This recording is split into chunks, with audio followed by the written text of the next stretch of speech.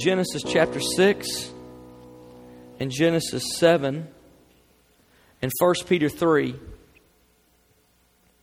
As you turn there, let me focus you on next week for a minute. Next week, we're going to begin a series on fear. And I just want to encourage you, 4 weeks in a row, we'll share on fear. And I just want to encourage you to be here as I continue to study the subject. Never really taught on it before, but as I continue to dig deeper into it, I begin to understand that the sheer foundation and root of most of what drifts us off course in our Christian life has to do with fear. And as I begin to understand it deeper, I'm seeing that it is really the backstory to so many of the issues in our life. So I just want to encourage you. I really believe it's going to be a series and a season where you are equipped to deal with fear, and we will see people set free from it. So I just want to encourage you to make a special effort in those weeks to be with us. For today, we're ending our series on our town. We've talked about the faces and the places and the spaces and other things that rhyme that have to do in Shelby County. And what is God's mission in Shelby County? What is God working on here? What is God doing? I said to you last week, you know, the whole deal with the return of Christ is we know He's coming. We don't know when. And so what do? I think so many times we've misapplied that. But I said it like this last week, and I want to build on it this week. Live like He's coming tomorrow, plan like He's not. Because the harvest is about sowing and reaping. And so if you only live like Jesus is coming today, all you're going to do is reap. But if all you do is keep reaping a harvest, then you'll eventually run out of harvest. So you have to live like He's coming. You have to live in the urgency and the faith and the expectation that He's coming tonight. But you have to sow into the harvest field and plan that He's not. Martin Luther, 400 years ago, as I read the quote to you last week, thought the world was so evil and so undone that Christ had to come soon. And 400 years later, we don't have the return of Christ yet, but we still do have a harvest. And we still have a harvest field. And we have people to continue to reach. Genesis chapter 6, verse 11. I want to pick up here with the story of Noah and just give you a backdrop for the message today. Chapter 6, verse 11 through 14. Now the earth was corrupt in God's sight and was full of violence. God saw how corrupt the earth had become, for all the people on earth had corrupted their ways. So God said to Noah, I'm going to put an end to all people, for the earth is filled with violence because of them. I'm surely going to destroy both them and the earth. So make yourself an ark of cypress wood, make rooms in it, and coat it with pitch inside and out. Now turn over to chapter 7. Chapter 7, verse 11 through 16. In the 600th year of Noah's life, on the 7th day of the 2nd month, on that day all the springs of the great deep burst forth, and the floodgates of the heavens were opened. And rain fell on the earth 40 days and 40 nights. On that very day, Noah and his sons, Shem, Ham, and Japheth, together with his wife and the wives of the 3 sons, entered the ark. They had with them every wild animal according to its kind, all livestock according to their kind, every creature that moves along the ground according to its kind, and every bird according to its kind, everything with wings. Pairs of all creatures that have the breath of life in them came to Noah and entered the ark. The animals going in were male and female of every living thing, as God had commanded Noah. Then the Lord shut him in. Now look at 1 Peter chapter 3. 1 Peter 3, 18 through 20. For Christ died for sins once for all, the righteous for the unrighteous, to bring you to God. He was put to death in the body, but made alive by the Spirit, through whom also He went and preached to the spirits in prison, who disobeyed, now look for the story of Noah, who disobeyed long ago when God waited patiently in the days of Noah while the ark was being built. In it, only a few people, 8 in all, were saved through water. This is not saying that Jesus went into hell and preached after the resurrection. This is saying that the Spirit of Christ was preaching through Noah to the souls who are now suffering in eternal punishment. Now, when I read the Bible, I like to try to read between the lines. I like to try to understand that the people who God interacted with in these stories were like you and me. They were real people and they were human. And so I like to try to, so many times we hit the facts of the story and I think we don't, these people look like stone statues to us that just did God's will and had no humanity or emotion about them. But as I look at these stories, a lot of questions come to my mind. I think, Noah must have been a wealthy guy because God asked him to build the largest boat the world had ever known. Where would he, how could he take off work and do that? Where would he get the money to do that? And as I thought that through, I thought, if Noah had the faith to believe that the entire earth was going to be destroyed and that God had called him to build a boat, maybe he just borrowed the money. Maybe he said, MasterCard. How much interest? 30%? Great. Charge it. Maybe it didn't matter. I think it's more likely that Noah's resources were put on the line. I think that Noah had been so successful in his business that he had the funds and the resources to make this massive ship. Now, it didn't happen overnight. I mean, God told Noah to build a boat. He built a boat and the world flooded. Well, that feels like 2 days. But it didn't happen in 2 days. Noah not only invested financially, he invested his time, he invested personally, he invested his reputation. Can you imagine his friends that saw this and would have to come to him? And talk got around town. And can you imagine people came to Noah? Listen, how long have we known each other? You know I love you. My only concern is for you. But Noah, people are talking. I mean, have you lost your mind? This huge ship in the middle of the desert, 1,000 miles from the closest body of water. How are you going to float it there? Noah, I love you. We've been friends a long time. Please don't do this. And people begin to think as they talk around town, you're psychotic. God told you? Oh, we've heard that before. Why are you building this boat? God told you to build a boat. God called you. God revealed this to you. Noah, if God was going to flood the whole world, why didn't he tell anybody but you? Why didn't he tell it? Why don't any of us know? Are you the only one that hears from God? I mean, if God's going to destroy the whole world, why isn't it on the news? Are you the only one that God can talk to? And those were just his friends. Think about the people who didn't like him anyway. I mean, this only confirmed their suspicion. They were hanging out outside the ark, walking by, crazy old man. This guy's lost his mind. And I wonder what conversations at home were like. The Bible says God told Noah to build the ark. It didn't say anything about Miss Noah.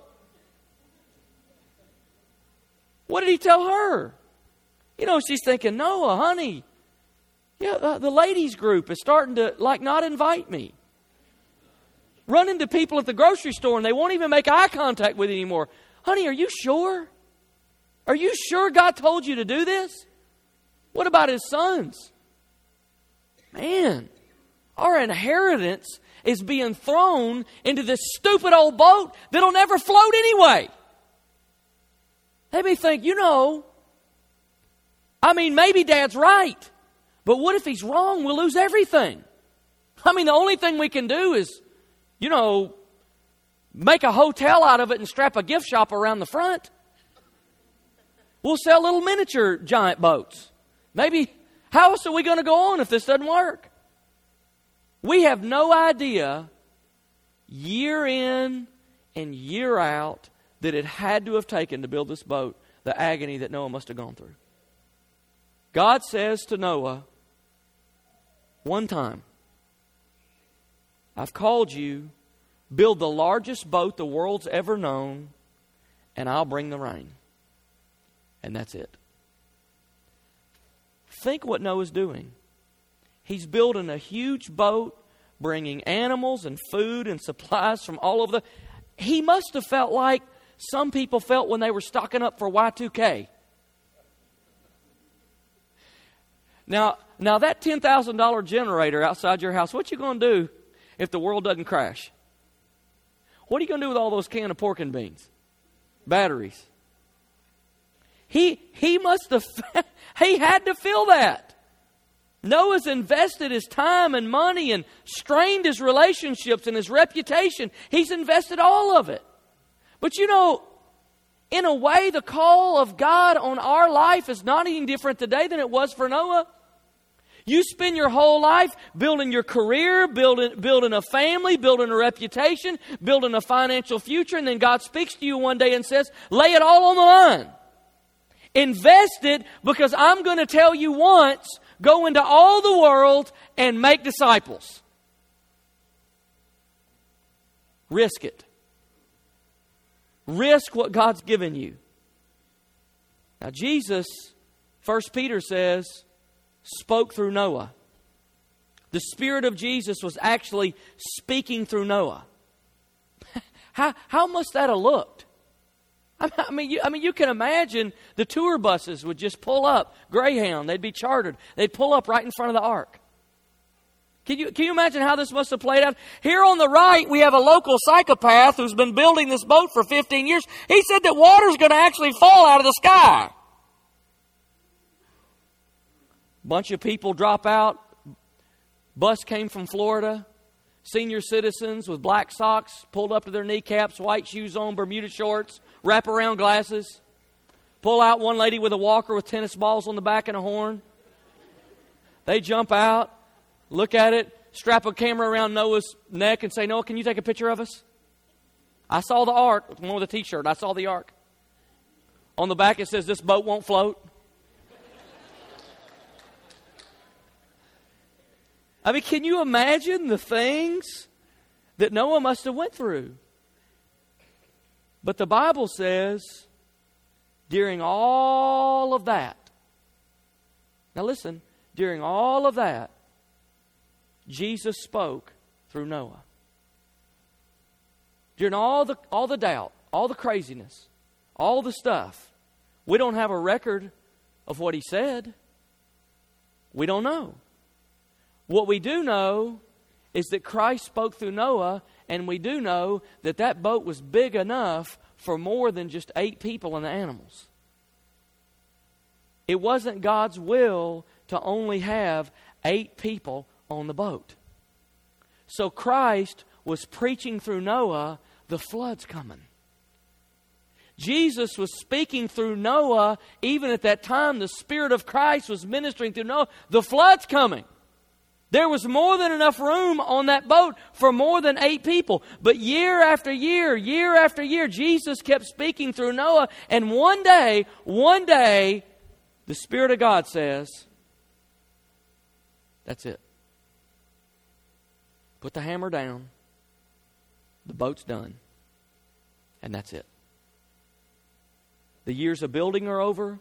The years of your reputation being risked are over. The years of the frustration are over. The years of making it all work out. The years of sitting on that boat in the hot sun are over. It's over. Take your family. Take the supplies. Put them on the boat. And the moment came where Noah had to look at his children and say, this is it. This is the end. And the Bible says that Noah and his family went onto the boat, and God closed the door. We live in a day with such politically correct tolerance and blind permissiveness that no one can actually believe that the day will come when the door will close. But the day will come, and the door will close. And when the door closes, when God closes the door, nobody can open it. And when the door closes, in is in and out is out. There's no second chance. There's no other opportunity. We've learned so much about the grace of God that we don't know very much about the judgment of God. But without the flood, you don't need a boat. Without God's judgment, God's grace doesn't mean anything.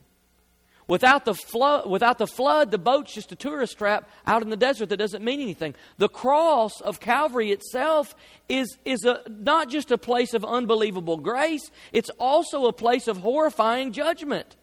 It's where Christ took on the judgment of the whole world. And if there was no judgment, we wouldn't need grace. Can you imagine what it must have been like as the rain started to fall and the water came up underneath that massive ship and began to lift it off the ground? And as people ran to higher and higher ground to hide and try to get away, and as the boat started to float away and Noah could hear the screams outside, Noah, please let us in. We were wrong. We were wrong. We're sorry. We're sorry. It's our fault. I'm sorry for everything I ever said about you. I'm sorry for making fun of you. I'm sorry. Please let us in. But Noah couldn't open the door because God shut it. And when God shuts the door, nobody can open. Nobody can open. Paul said in Corinthians, knowing the terror of the Lord, we persuade them. Now, I think there's something that we've often gotten confused about in this message. I think we confuse the motivation with the message. The fact that the flood's coming doesn't motivate people who walk by the ark and make fun of it. It doesn't motivate them. They don't believe in the flood. They don't believe in the flood. The flood's not threatening to lost people. They don't believe one's coming. And here's the only problem. The fact that they don't believe one's coming doesn't change the fact that it is.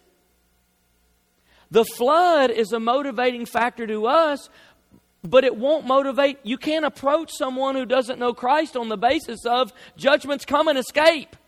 I mean, I don't know if you noticed the t-shirts aren't working. Turn or burn. They're not turning. Because they say, isn't that a stupid shirt? Christians are so condemning. Christians are so judgmental. See, don't confuse your motivation with the message that you have to share.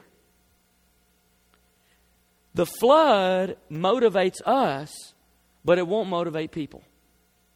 When you encounter people who don't believe in the flood, you've got to approach them with God's promise for abundant life now. God loves you. God loves you. He loves your spouse. He loves your children. Jesus, when He came to earth, He died and He said, I came that you might have abundant life. He wants to give you abundant life. He wants to give you eternal life. As they receive that life, they escape the flood. But the flood's not going to motivate them. The greatest tool that you and I have to minister to someone is our own life. It's our own life. This morning, I've kind of told you the story of Noah, and if you're taking notes, I basically said three things. I basically said God told Noah one time to build a boat. One time. I basically said God has said to us once, go into all the world and make disciples. The second thing is, the boat was big enough for more than 8 people. God has made it clear in His Word, it is not His will that anybody should perish, but everybody should have eternal life. Now here's the third one and the most complicated one. But it's one that we've got to understand as we go and move into the harvest. Noah had to balance passion with patience. Look, God tells you to go do something. I'm not good at building stuff. So I like to build stuff like in one shot. You know, I like to go get the equipment and the lumber and the whatever, and I like to start, and then I don't want to quit until I'm done. How many of you know you can't build anything very important that way? Or useful? You can't build the largest ship the world has ever known today. You have to build it, and you have to build it, and you have to build it, and you have to build it, and you go out and you make sure it's right, because like when the whole earth floods, it's got to float. Can't be having leaks on the ark. So you got to make sure it's built right. You got to make sure it's built over time. It took years to build the ark. The flood's coming, but I don't have to get. But I've got to get this boat right. And I'm wondering in the way sometimes that we reach out to people. Sometimes we see that thing as a crisis, one-time, one-shot event, and we don't understand that God's building a boat.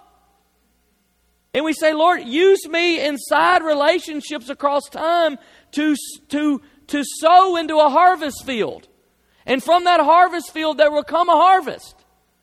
But the boat takes time to build. So you have the passion and the intensity of Jesus saying, go into all the world and preach the gospel. Go into all the world and make disciples. But as you make disciples, somewhere on the outside, you've got to have patience and build relationships so that the seed may take root. Passion and patience. Intensity, but intentionality. There has to be the power of the Holy Spirit at work. But the patience that you're dealing with people who may not have the backdrop to understand Christian faith. And so you have to move with the Holy Spirit. You have to move with the relationship. Jesus is coming. So we have to get these relationships right. The next harvest field in America will be built over time. The question we have to stay with is, do we have the attention span to stay on mission? When the event's over, when the thing's over, can we across time let the Holy Spirit equip us to stay on the mission of reaching our town? When this stuff's all taken and packed up next week and that's all over and the Our Town series is gone and nobody can remember the name of it, do we have the attention span to focus the passion and patience? To let those things come again and again and again. I think it's time for us to take the gospel to the streets. We have to take it back into the community. The door's still open, but the day's coming when God will close it. And once it's shut, you and I can't open it again. It's shut. And so all the sowing, all the harvesting, all the prayer, all the sharing, all the faith, all the speaking, all the relationship, all of that we're going to do has to be done before that. Because once the door shuts, no more. That motivates us. It motivates us. So tonight, our campus will be closed in honor of the mission that God is on in Shelby County. We have encouraged you to move out and take the first step in relationship to people who you know who don't know God, and to begin to share.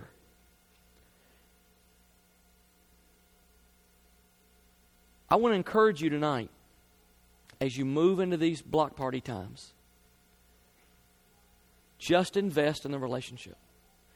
I'm going to ask our worship team to come, and would you just stand with me?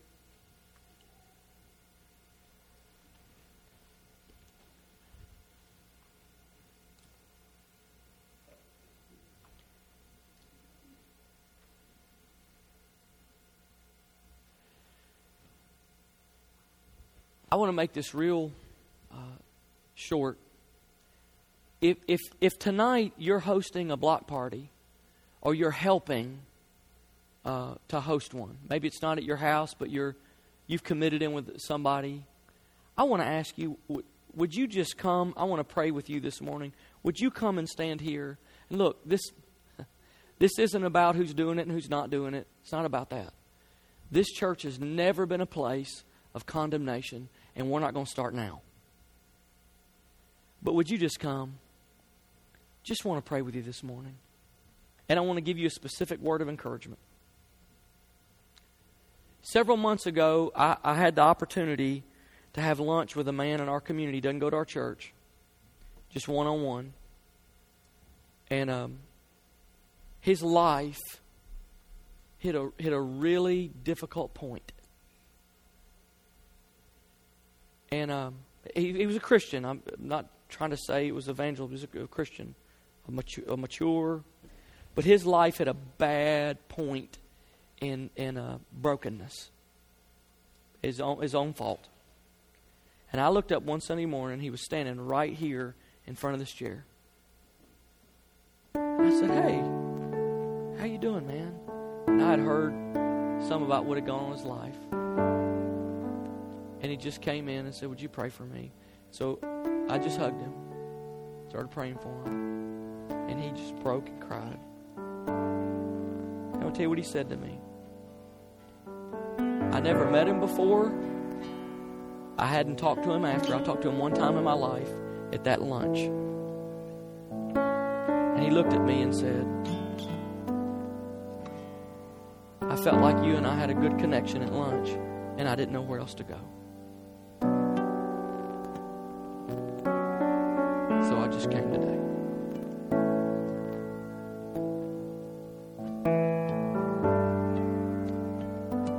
I know it may feel soft just to bring people into your home and not to do a Bible study or not to do, but can I tell you, relationship builds trust and trust opens the door.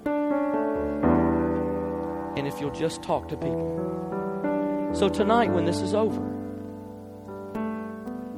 if you know them a little better and they know you a little better, one.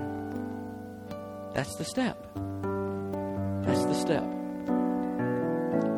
Don't try to do too much. Just be there. What you want to do is be authentic. You want to be real. You're not trying to hide that you're a Christian. You are who you are.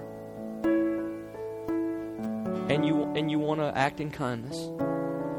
Kindness, our Johnny Brown say one time, kindness is the language that's spoken all over the world. You'll be kind in the name of Christ. Doors will open. We were in Coffee Talk this Wednesday, and I heard the story of a lady who Stacy and I sat with her and her husband and a few others, and she told about some of you, how you had influenced her life, and how when her life fell apart, she was away from God and out of church for a year and a half. But because of some of your love and contact for her, God did a work in her life. She came back. I'll share it another time. In August, she was miraculously, physically healed.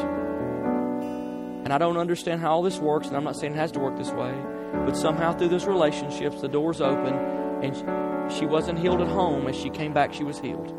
I don't know what that means, but I know somehow the body of Jesus has something to do with it. You believe that?